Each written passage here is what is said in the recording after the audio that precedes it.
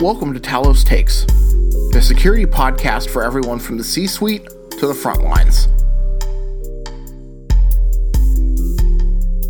Hello, everyone. Welcome to another episode of Talos Takes. Today, I have two guests on for a special episode. I have Gergana from Talos Incident Response and Thorsten from our strategic communications team. Good morning, guys. Thanks for coming on. Morning, John. So today we're going to be talking about NIS2 or NIS2. I'm not 100% sure which one it is, to be honest. But this is something that you guys wrote about for Talos blog a while ago by the time this episode will be coming out. So I will certainly be linking to both blog posts in the show notes so that folks can always read up more on this if they want to. Basically, NIS2 is this set of regulations regarding cybersecurity and data security in the European Union. So I kind of just want to start out by asking you guys to give me an even shorter version than what you put in the blog post, because the blog post was a great explainer for somebody who might be brand new to the subject. But what can we kind of distill that down even a little bit more? A little, maybe a little. The paper itself is like, I don't know, some between 40 and 80 pages long. So it is impossible to distill that down to a 5 words version, right? I think from a very high level, we need to explain two things separately here. One, what is a directive for non-Europeans? And number two, what is NIS2 or NIS2? I'm not sure either. Let me prelude with a statement that I'm not a lawyer. I'm not a politician, okay? But through my eyes, a directive is a legislative act that sets out a goal that EU countries must achieve, right? Let that sink in. The difference to a regulation, though, is that it is up to the individual countries to devise their own laws. I hope that makes sense to you. It is an important point because you might face some different nuances for different countries when it comes to very specific regulations at the end of the day. So that was number one. What is a directive? Number two, what is NIS2? That is simple. The goal of NIS2 is to improve resiliency of network information systems across the Union against cybersecurity risks. That is what it's all about. Yeah, so the reason we're talking about this now is because organizations will actually have to start adhering to these guidelines come October. So, thankfully, if you're listening to this and you're like, wait, what's this all about? You still have some time to address some of those issues. So I want to ask, there's a few hypotheticals that we could get into because it's going to be different for every organization and their size. But if you're, say, like a mid-sized business without a CISO, and this concept is totally new to you, what would be like the best place to start to make sure that your policies and procedures are current? So just a little comment on the timeline. It's actually a tiny bit more relaxed by October, and the national countries, so let's say Germany, France, they need to all have their own national law which fulfills the requirements by the directive, what Thorsten just explained. And then from January 2025, so a few months later, and to be very honest, I expect that we'll have probably a month or two of grace period where the organizations can adjust to the requirements. But still, that's quite soon. And to answer your question, it really depends on when exactly the wait what moment comes to the organizations, because if it's somewhere around now, they still have time until January to do kind of a structured approach to setting up their policies and procedures. What do I mean with structured approach?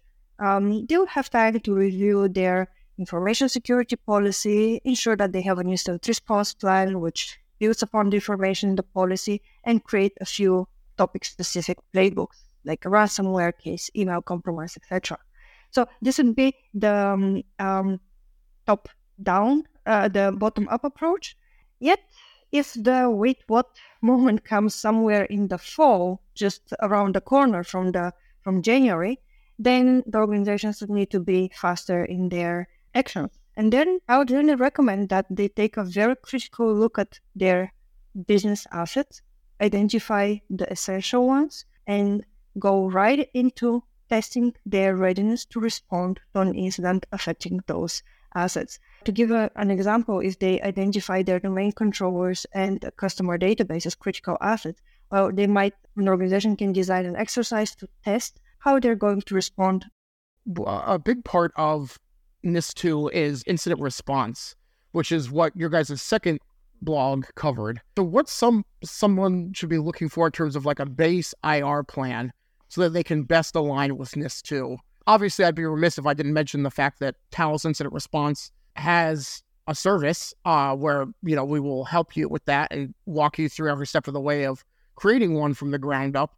But what sort of things are important to keep in mind when you are creating one, especially if it's your first time? Let's first define what is the role of an incident response plan.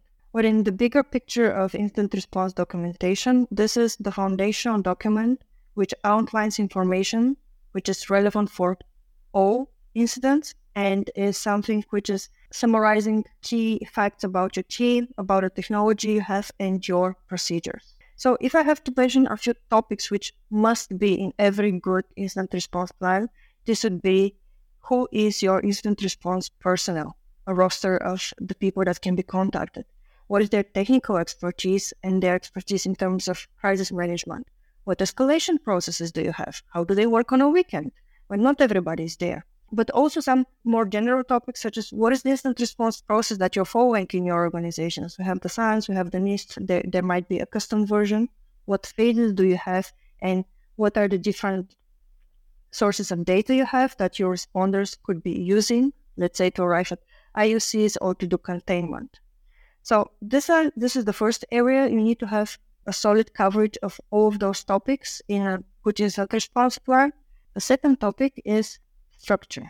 You need a logically organized document because normally an incident response plan would be used during an incident or, in an ideal case, read by the new team members at the beginning of their onboarding. In both cases, you need to have a very easy-to-navigate structure, which without much scrolling through the document, you can find the information that you need. So what are some other things that we haven't talked about yet that really stand out to you guys in NIS2? Maybe you could just each pick one thing that's just something that maybe not very many organizations are thinking about already, or may come as a surprise to people if they're looking at it for the first time.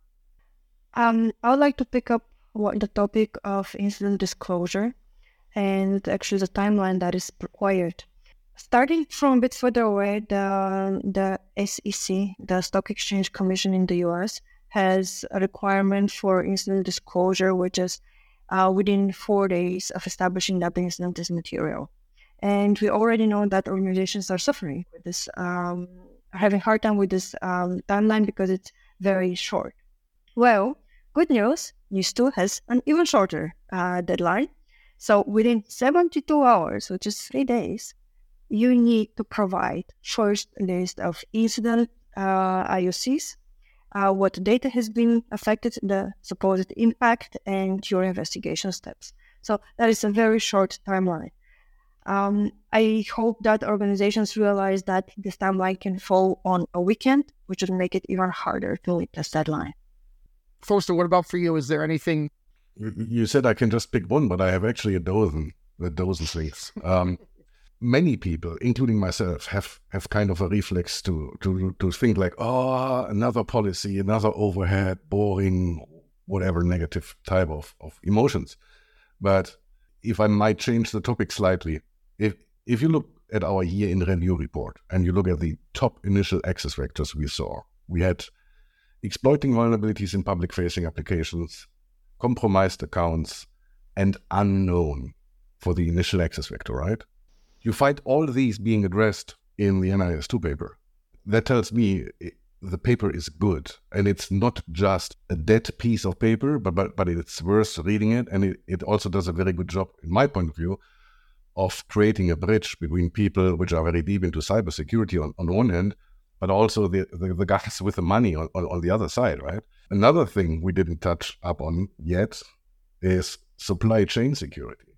You will find the phrase supply chain mentioned 20 times in the document, and it's something we really need to do a better job of in the European Union as a whole, right? The second one, I just took one for now, right? The second one is talking about Germany, because that is the numbers I know better than for the entire union. There will be kind of a surprise coming for the entities in scope. If you look at NIS1, the first version, some people said entities in scope were like 3K or 5K companies in Germany. Now we are talking between 20K and 50K companies being in scope of that. So many people will have to deal with NIS2, whether they want or not.